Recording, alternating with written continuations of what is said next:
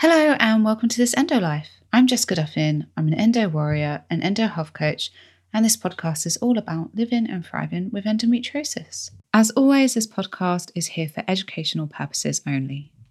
Please consult your medical practitioner before making any nutritional changes or bringing in any supplements.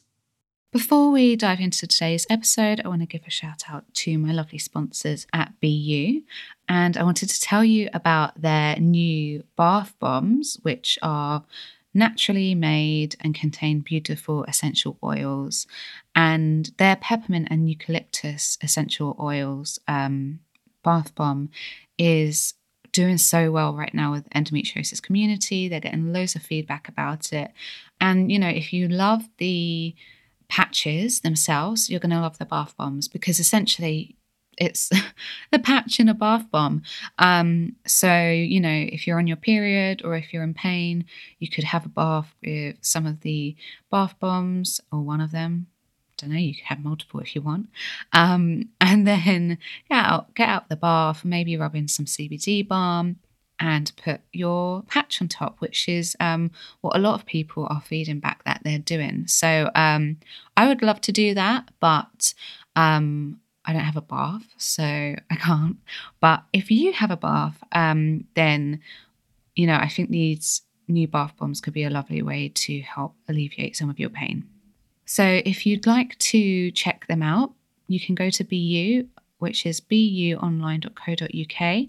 And you can also order them from anywhere in the world on cultbeauty.co.uk, and they deliver worldwide.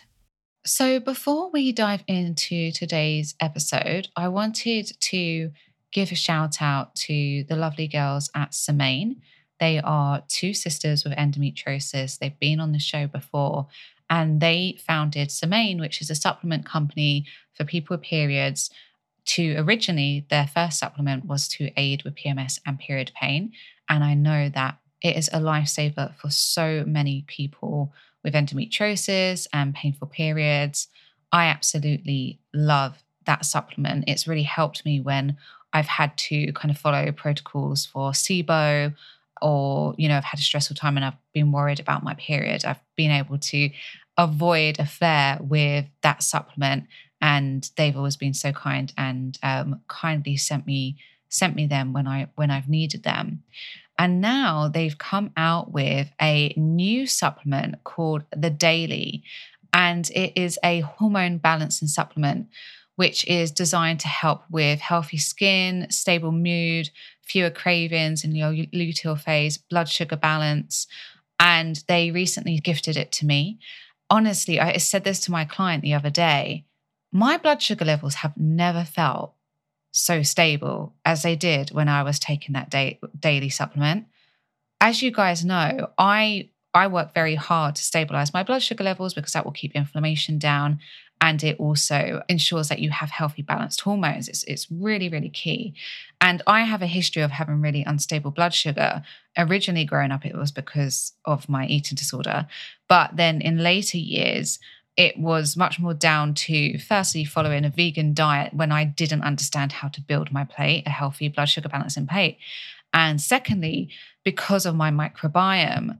And my microbiome, because of SIBO, is built to actually extract more glucose from my food and cause blood sugar instability. This is actually a really key piece of blood sugar. If your blood sugar is resisting all of the strategies you're trying, that is a massive clue that your microbiome is affecting the way that your blood sugar is being controlled in your body. So we need to work on that, work on your gut. And mine has improved massively, but I still react much more erratically than someone else would to blood sugar fluctuations. And I couldn't believe the difference. It was like I had a whole month of like stable blood sugar. It was incredible. And as a result, I had much more of a healthier cycle. I felt a lot more satisfied. I had less food cravings. I just felt a lot more stable in energy. So I'm a really big fan of this. And as I said, blood sugar is a huge piece to managing your hormones, hence why blood sugar is such a big part of their supplement. So the girls have kindly given me a discount code for you guys. It will get you 20% off your first order, whether that's the daily or the PMS and period support capsules. And the code is ENDOLIFE, one word, all caps. So ENDOLIFE. And that code is valid for the next 6 months, I believe. So you can use it at any time. So let me know how you get on with them. I'd love to hear if you find them as amazing as I did. And I hope that they bring you a happier and healthier cycle and period. On today's episode, I'm speaking with my friend and colleague, Kat Smith. Kat was diagnosed with stage 4 endometriosis in 2009, and after years of decisions being made for her, she took ownership of her own health by training as a nutritional therapist. Kat is now a Life Coach GX registered nutrigenomics practitioner who specializes in DNA testing. Kat's passion is empowering women with the mindset and nervous system tools to confront their trauma, which she believes is a missing piece in endometriosis management. In today's episode, Kat and I are talking about how she uses genetic testing to help people with endo focus on their priority health areas with tailored and individual changes. And this DNA testing really helps people to avoid that overwhelm of trying to change everything all at once. In this episode, we discuss what DNA testing for endo is and why Kat uses it, the areas of genetic testing Kat typically focuses on with endo clients, examples of gene variations, and how someone may adapt their endo care and approach to better support these. In this episode, I use a lot of my own health examples, basically so that Kat and I could demonstrate how genetic testing may work. We didn't really want to kind of give these like blanket statements, so I just wanted to give an individual example. But remember that everyone is different, and what you hear on this episode may not apply to you. So if you're, wondering what your genetic situation is, it is really best to test rather than guess with genetics. All right, so let's get to Kat. I think you're going to love this episode. Hi, Kat. Welcome to the show. I feel like it's been ages, like we've been planning to have you on, but I'm so glad we're finally here. Yeah, me too. Thank you so much for having me. I think it's just been, life gets in the way sometimes, but we made it, and that is the key. I think it's been a bit of a year for both of us, but definitely. I'm glad we're connected. So for anyone who isn't familiar with your work, and honestly, if they're not, go get familiar, go follow Kat on Instagram. Please introduce yourself and the work that you're doing in the endo community, because it is absolutely amazing, and I don't think that anyone else is doing this. I hope not. I think they're not. So I'm Kat Smith, and I teach endometriosis sufferers pretty much how to take control of their physical, their mental, and their trauma symptoms using DNA testing, which is the area that I specialize in. Okay, and today we're going to dive into DNA testing, which is a whole world to learn about for me. So you use DNA testing for endo. So can you talk about what that actually means for anyone who's not familiar? Because I feel like on these podcasts we throw around so many test names like GI map and like organic acids test. So if we can talk about what DNA testing is and why you do it, like what actually I'd love to know this, because I don't think I know. Like, why did you go into DNA testing? What interested you? So it's a bit of a crazy story. It was fate, really. There were so many different events that basically landed me at a retreat in Portugal, learning about nutrigenomics with Emma Bezic, who owns Life Coach GX. And Emma's one of the most genius and lovely women that I've ever met. And from that point on, I was already seeing endo clients. But over the last kind of 2 years, I decided that I only wanted to use genetic tests, just because personally I find them to be really great value and get the best results. So I think the easiest way for me to explain what it actually is to use an analogy of a road network. So if we imagine that every chemical in our body is traveling around these absolutely enormous and complicated road systems. So for those from the UK, we're talking at like the M25. And as we know only too well, it doesn't always run smoothly. So we're talking about hormones, we're talking about neurotransmitters, we're talking about everything that moves around the body. And sometimes there'll be a road perhaps that is so busy it's an enormous traffic jam, or another one where things are too fast and we get speeding and accidents. Or maybe there's actually an exit that's completely closed. And so what we do with genetic testing is we look at those pathways and we work out why things aren't running as smoothly as they should be. And then we can intervene in that. So, for example, maybe we can open a new exit, or maybe we can send things down a different road or open a new lane. And we're talking really here about enzymes and receptors.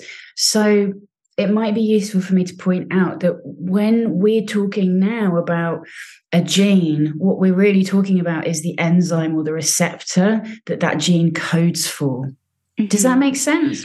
Yeah, I'm just thinking about for anyone who, isn't familiar with what their roles are in the body, can we kind of go back to basics, like just quickly explain what's an enzyme, what's a receptor, and just so people are understanding when we're talking going forward, what we're referring to. Yeah, so enzymes are pretty much the mechanism by which different processes happen. So everything that travels around needs to be converted and it needs to be used. And so within any one substance, let's say folic acid, for example, we have to go through a number of steps to get to the actual final product that our body can use. Mm. And enzymes make that happen. They also metabolize waste products. So when we've used a hormone, when we've used a neurotransmitter, we have to get rid of them. And these are all enzymatic processes. And receptors are slightly different. Receptor is the kind of lock and key at the end where a substance will launch at the receptor, and the receptor is a little beacon picking up the signal. So a receptor might be nice and stable and sensitive. That's what we want. But quite often a receptor might not be sensitive or could be unstable. And these things will also drive symptoms just in the same way as if an enzyme is too fast or too slow. Okay, that's great. And I don't know why this vision has popped into my head, because usually I use a lock and key analogy, but I just thought of like a basketball hoop as like the receptor, and like when you're saying it's unstable, it's almost kind of like, swinging, not staying still, and you're trying to get the ball through the hoop kind of thing. Yeah, 100%. And sometimes they can be too sensitive as well. So it's got to be just right to get the ball through the hoop, I guess. Okay, awesome. That's really helpful. So sorry, I interrupted you, but that makes total sense. And that's a really helpful explanation. So when you're doing DNA testing, what are they kind of looking for? What does a test involve? I feel like DNA testing to people might sound like scary. I think about a lot of blood. Yeah, do you know what? One of the things I love about it, for endo girls specifically, is that it's just a tiny little swab in your cheek. Okay, so I like that. Yeah, and I really think it's important that we don't have to do really complicated collection samples, because sometimes that can be just the straw that breaks the camel's back when it comes to the weeing on 12 sticks or something. Yeah. So there's an advantage that I really love, and you just pop that in the post box. So that's terrific. What we do is we actually pick a panel. So it's all really controlled by what the client comes to me wanting to look at. Although, to be honest, 99 times out of 100, I always start with the hormone panel. And that gives us an insight into not just sex hormones, but also into things like insulin and blood sugar, a little bit of nervous system work.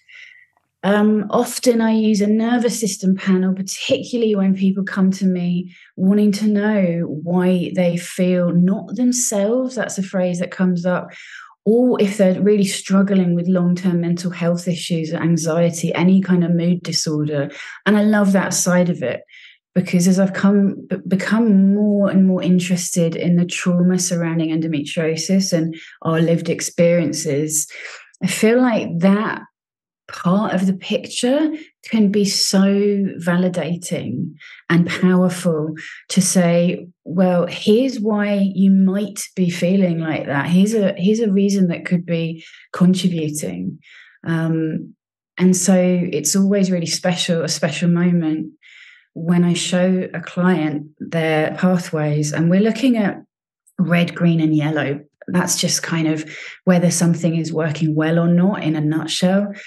And when somebody sees that color, all those colors on their report, it's so validating to say, oh my goodness, I thought it was me. I thought it was just me being silly or being negative or whatever. And of course, there's always a reason. So yeah, I love that element too. Okay, I love that. And I know, you and I have been talking, I'm going to get DNA testing done with you. And it will be really interesting to share the results on the podcast for people. So stay tuned. But like, I think that's so important because I've had anxiety and depression all my life, and there's so many things that have been involved in that. History of trauma. I have SIBO, hydrogen sulfide SIBO, which really messes with the brain. I have had bad sleep for the past couple of years because of my interstitial cystitis. Things like there's so many factors. But what really gets to me is that in the wellness world, but also in the business world, because you and I are kind of somewhere in the middle of that, right? We still need business advice. There's so many people being like, you just have to like work hard and say these affirmations and, energy goes where attention, I don't know, energy flows where attention goes or something like that. And you can try and coach yourself all you want, but if there's something physically happening that you're not aware of, it's so hard to sometimes control those feelings, or who are, in situations in life where they are, oppressed by society, they are discriminated against, etc., etc. There are so many barriers. I just don't think that you can make such a claim like that. And it makes me feel really disempowered. So I can imagine how validating it is seeing those things in front of you. I know it was really validating when I had my dysautonomia diagnosis. And after everyone had been telling me I was just anxious. So yeah, I just think that that's amazing. And I feel like I need a nervous system panel. Yeah. Just so you know. Yeah, I mean, it's kind of incredible. Like I also, one of the things that I struggled with most with my endo has been depression and real mental health struggles. And when I got my nervous system tested, and a lot of it was all red, so indicating that things were not optimal at all. It gave me the confidence and the information, right? Because I think what I hear from what you've said is like, it's not always down to us because we don't have all the information. Yeah, absolutely. And even worse than that, we've got everybody and their uncle telling girls with endo to take this or take that, or don't eat that, eat that. And that's something that I love about these tests, is that we can say quite often, actually, you know what? Really don't take that. Really don't. Or really like avoid doing that which you thought was helping, because it might help someone else. But for you personally, that's not going to give you any relief. In fact, what you've been doing with the best of intentions and hopes and efforts is actually driving your symptoms to be worse. And I think that's the saddest thing sometimes, right? Mm-hmm. Yeah, absolutely. Because, I mean, there is just so much information out there. And a lot of it is very, very well intentioned. But like you said, if you don't know what's going on the inside, we don't exactly know what's going to work for us and what isn't. And it's quite hard when you've got something like anxiety or depression to really work out. Like, I see this a lot with my SIBO clients where they're like, oh, I ate this thing and I'm really confused because I've eaten it before and I didn't react like that. And then I ate it with this thing and I reacted and blah, blah, blah. And it's like, okay, but you just have SIBO and it's going to eat when you eat. And sometimes it's going to be more active because maybe you've had more like FODMAPs that day, or, maybe you've done exercise, so the bacteria has moved around. There's so many variables. And I think that we can really get into the weeds of trying to pinpoint what something is doing, but it's quite difficult when you're living with like variable mood swings and variable symptoms. Do you know what I mean? Yeah. And I think another thing that makes this such a valuable tool for me is how it allows you to prioritize for your clients. Because it's so hard. When I first started seeing just endo ladies, there's so much that you want to do when you're new at it. You want to do everything, right? You want to heal the gut, you want to treat their SIBO, you want to do everything. And of course, that's kind of counterproductive and totally overwhelming for somebody who's struggling. Yeah. And here we're able to say, okay, yeah, there is this, and this going on also, that in the future, we might want to address that. But right now, I don't even want you to think about those things. I just want you to do this, and that's it. Because we're able to pinpoint where the biggest areas of difficulty or the biggest congestion is. And I love that because it's so different for everybody, by the way. It's not something that you'll necessarily expect. And then you have this extra info, and it's super empowering. So obviously you just mentioned that it's different for everybody. And this is, in terms of they're trying to look into genetics for endo to see if they can kind of diagnose without the surgery. But aside from that, in terms of what you see with people, is it all random in terms of the genetic variations, or do you see any patterns or kind of areas that are common? Yeah, for sure, the areas. So as we'd expect, there's almost always something going on with estrogen, and it's never what we think it's going to be. Really? Almost never. And initially I thought, when I was not too experienced at this, I thought, okay, well, we're not looking at levels, by the way. So it's not a Dutch test. We're not looking at the actual level. We're looking at where the body wants to put your estrogen and where it goes and what kind of estrogen it is. And I thought, okay, well, everybody's going to have a really high kind of pattern down towards 4-hydroxy, which, if people aren't familiar, that's just a particular route of estrogen metabolism that's not a very beneficial one compared to the others, perhaps. But actually, the longer I've been doing this, the more I see that it's so much more complicated than that. And actually, sometimes somebody's estrogen metabolism might be great, and it's actually pretty balanced. But what's not good, perhaps, is the antioxidant level that's going on to clear up the oxidative stress at the end and the damage. So it's just more roots than we kind of commonly are led to believe. Mm-hmm. And within that little estrogen picture on the report, it might be that on the surface, it doesn't look too bad. But when you dig into it, you go, oh, okay, so that little root there that should recycle, that's not recycling. Or that bit there where the glutathione needs to do its work, that's not going very well. And so it's like being a detective. You're pulling together all the bits of information to find out, why is this person struggling with this particular symptom? Yeah, absolutely. And I mean, I'm going to guess the answer is no, but do you ever see like it all comes back green? No. And that's a really good question, because I have to be careful when I show someone a report. I have to explain that everyone has variations on all of it, like on their genes, everyone. And it's not uncommon for somebody to look at a report and have lots and lots of red, but then it's also not uncommon for there to be more green. We're all just really different. And it doesn't mean that something is always going to be awful. That's kind of where we go, look, yes, there's a lot of red, but these are now the things that we can do to intervene and balance it up. So it's never a finite thing.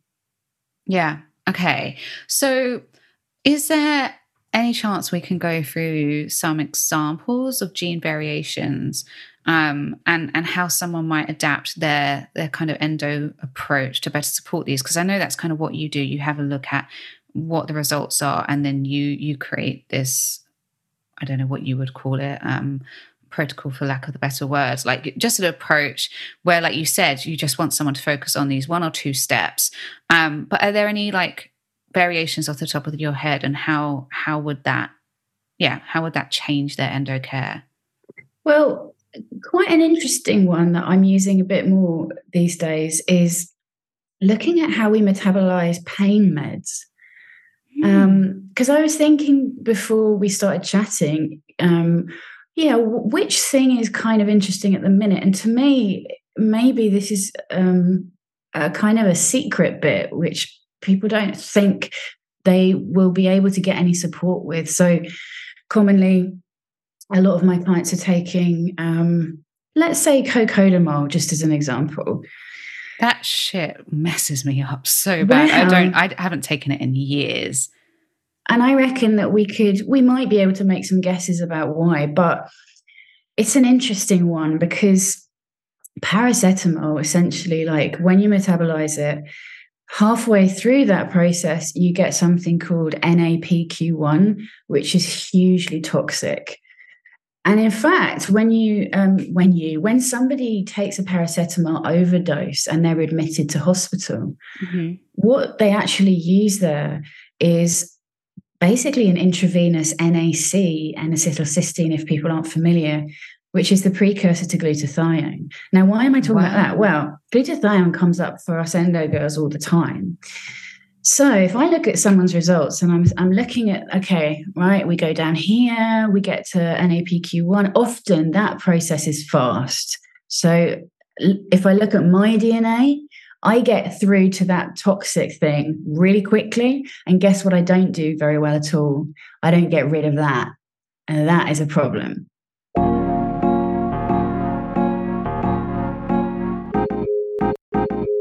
Just a reminder that this episode is sponsored by BU. These natural patches last for 12 hours, so they bring you prolonged relief and can begin working on relaxing your muscles before the pain kicks in, so you're prepared even if your period comes during the middle of the day. Some people even find that wearing them a night before their period can really help soothe the inflammation in the area. To shop, just head to the link in my show notes.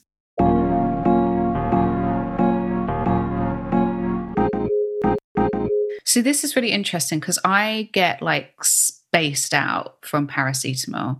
I rarely take any pain meds. I'm very lucky that I don't need to. But if I feel like my I don't take them for my bladder because I don't feel it works, and I'd be taking them every bloody day. But if I take a paracetamol, I'm always really confused because I'm like, why do I feel spacey? Is it just because I don't take them? But it's always something that I've noticed. It's weird. Well, there'll be 3 things that we'd look at on that example. We look at glucuronic acid and see what's going on with the UGT genes. The second place we'd look is the glutathione genes, the GSTs. And this is anecdotal, by the way. There's no evidence for this, but I've noticed that maybe 99% of endo girls have really, really severe variations on those. Okay. And then the last one is sulfur. So the salt genes. So we would look at those and say, okay, and it might be that we decide to either keep using paracetamol, but to do some things to alleviate the problem, or we could try something else.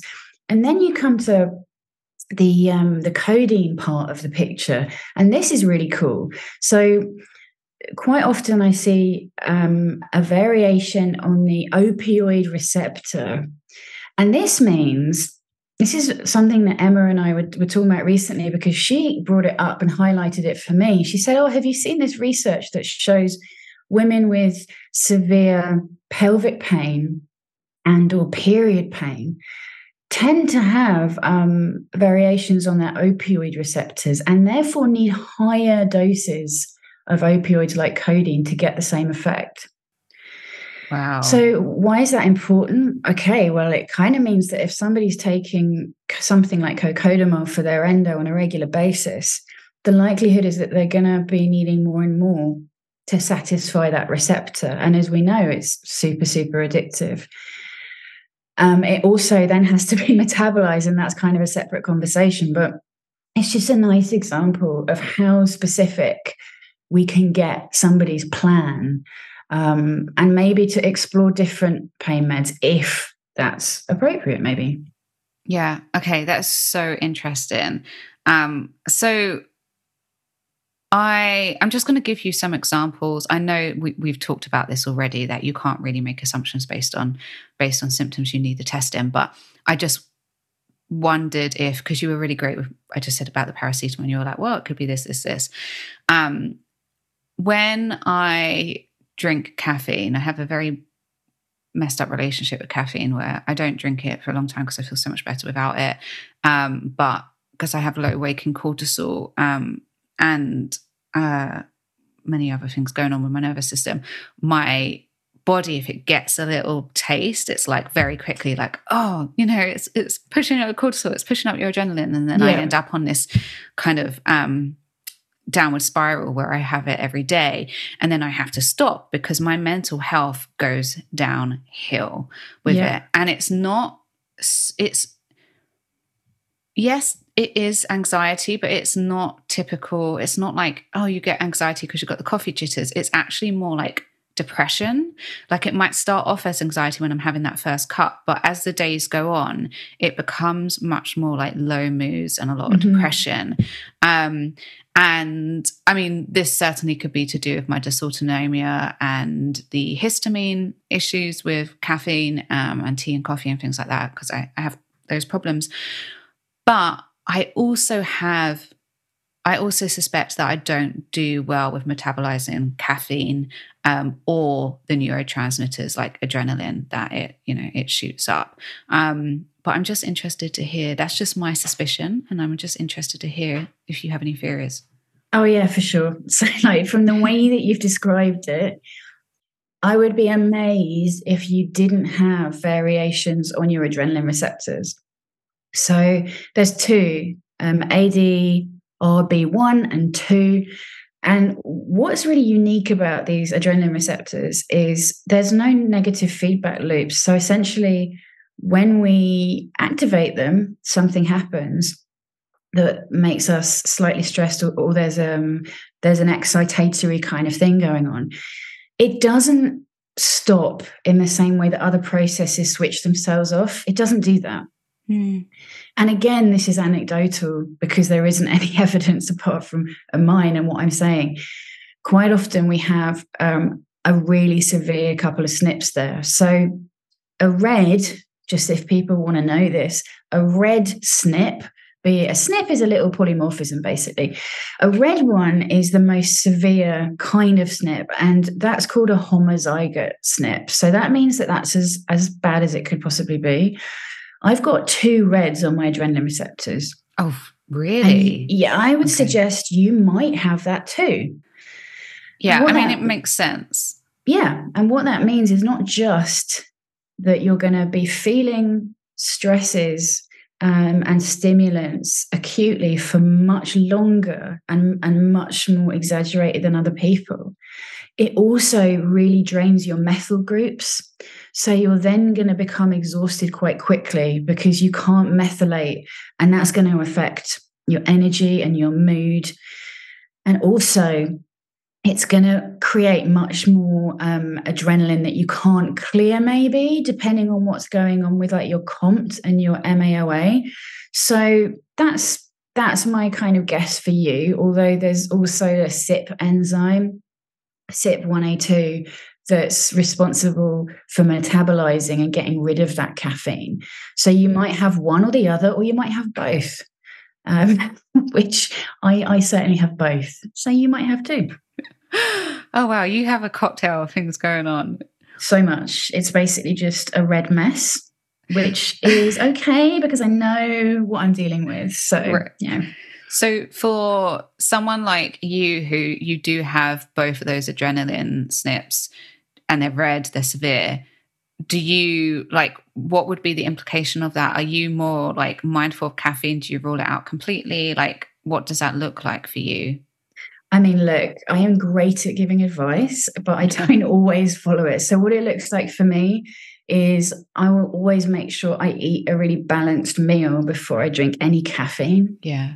It means that I'll try and source some adaptogenic mushroom blends, which just curb that adrenaline response quite nicely, and always limiting it. But I do love coffee. So I realized that those measures had to become non-negotiable because the aftermath of not doing that properly and taking those measures was going to be so profound, not just on my mood, not just on my neurotransmitters, but also the knock-on effect on the HPA axis and my estrogen. So all of my endo symptoms and my fibroids until recently, because I recently had a hysterectomy for those. So it's become like one of those examples where you go, okay, that is really important. Should I use coffee? Probably shouldn't, but at least I can kind of make a plan that works for me. Yeah. This is so interesting. I have so much to say about this from my experiences, but yeah, I mean, I'm exactly the same. You can't trying to aim for perfection is going to exhaust us, and it's also about being gentle with yourself. I'm back on my mushroom lattes, Whoop, whoop. but you know, like I've been traveling, and it's actually been quite stressful because we've been sitting these dogs, and I've just like ended up like using caffeine to get me through. And it's just become a bit of a vicious cycle. And now I'm like coming off it again. But I'm at the point where like even dark chocolate, really, I'm not doing well with that. So, and it's really interesting because, you know, I've got this diagnosis of dysautonomia. My heart is too fast. My breathing is dysregulated. And they kind of are like, well, that's it. You just have dysautonomia, or you're just a dysautonomia person. But I'm like, I think there's a reason why I had the dysautonomia. And this could be part of it, you know, the adrenaline. I also think it's because my cortisol is very, very, very low. So the adrenaline's overcompensating. And so I really like what you're doing with the DNA testing, because I really hate when you just get this like, well, you're just like X, or you just have that. And it's like, but I think there's something more behind that we can work with. And I'm just on a bit of a journey with that at the moment. And I think that what you're saying makes a lot of sense. But, and I feel the repercussions of caffeine for me is huge. And it's not even a choice. Like eventually I have to come off it, because I'm like, I'm just going to blow up my whole life if I don't get off tea. So, yeah. But I mean, it's crazy because I live on a tiny island in the Mediterranean where if you go for coffee, you get like a triple espresso and that's it. Shit. It's just like, and I love it. But I can't do that kind of coffee, you know. So the locals have now gotten used to me going, oh my God, it's that English girl, that stupid English girl. She wants loads of water and a tiny amount of espresso and, you know, all that kind of thing. That's hilarious. Yeah. But in fact, the same might even be true of something that seems healthy, whatever that means, or seems clever, like taking methylated B vitamins, right? I think nothing made me feel worse than that. Weirdly. Right, and because you were saying that the other day. Yeah. Crazy. Well, it was a kind of a more like advanced learning experience, because some of us are familiar with the MTHFR gene and its relevance in terms of converting folic acid down to methylfolate, which we desperately need. And a few years ago, I thought, oh God, I really need that, because I'd studied my whole DNA, all of the panels. And I noticed, because I suffer with chronic fatigue often quite badly, I thought, this is it. This is the missing link here, guys. I'm going to have to take some seriously high dose B-vits.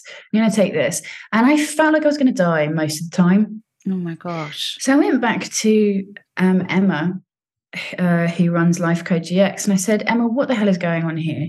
Why is this not helping me? And of course, it's what comes from experience. She said, yeah, but don't forget, go back to your nervous system. If you're taking really, really high doses of those methyl B-vits, you're increasing the production of dopamine, of noradrenaline and adrenaline really seriously. And now look at your metabolism. You already are totally shit at getting rid of those neurotransmitters, like terrible. So you've just ramped them up to the point where you are wired and exhausted and feeling the worst you've ever felt. Wow. So I think that's relevant for people to know that if you're not able to test in a way like this, or in any kind of testing way, better to be conservative about the interventions that you use, because I now know that going hard with something like that can be really dangerous or really unhelpful. So do you now, because obviously you need that to a degree, so have you just reduced your dose, or have you just stopped completely? So now I take a really conservative, gentle dose of unmethylated B-vits. Okay. Which I notice that I can tolerate just fine. Yeah. And is that helpful, even though you struggle to convert the folic acid and the B12 and things? Yeah, because it's just increasing the substrate that's available. So even though I'm shit at it, and those enzymes are all red, those genes are all red, there's more supply. So it's just gently saying, okay, here you go, keep going there, buddy. Have a little bit more. And that's enough just to increase that and to feel a benefit. But it really is all about trying and seeing and putting all the information together. So if we look at one pathway in isolation, that's never a clever thing to do, because so many interlinked things, like that example, like, all right, well, I've looked at my MTHFR gene. Okay, great. But you've got to put that alongside the other pathways too. Mm-hmm. Yeah. No, that makes sense. And that's such a great example. So thank you for sharing. So when I think from, DNA testing, it's not cheap. So if someone couldn't afford it, when's the time when they're like, okay, now I do need to test, now I need to save up and test? Like, is there any kind of indications that this is the time to test, or is there something they can try before? So I'd say that quite often the circumstances that would lead somebody to come to me wanting to do this sort of testing might be, for example, somebody who's had repeat surgeries for their endo, and perhaps they've got like a really aggressive disease which just seems to create regrowth very quickly. That might be a time when somebody says, okay, well, this is important, this is a priority.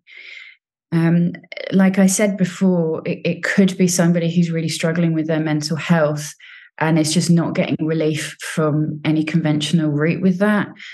And people that just feel not themselves. So those are the times when somebody will come and say, okay, enough of this now. I just need to know what the hell's going on.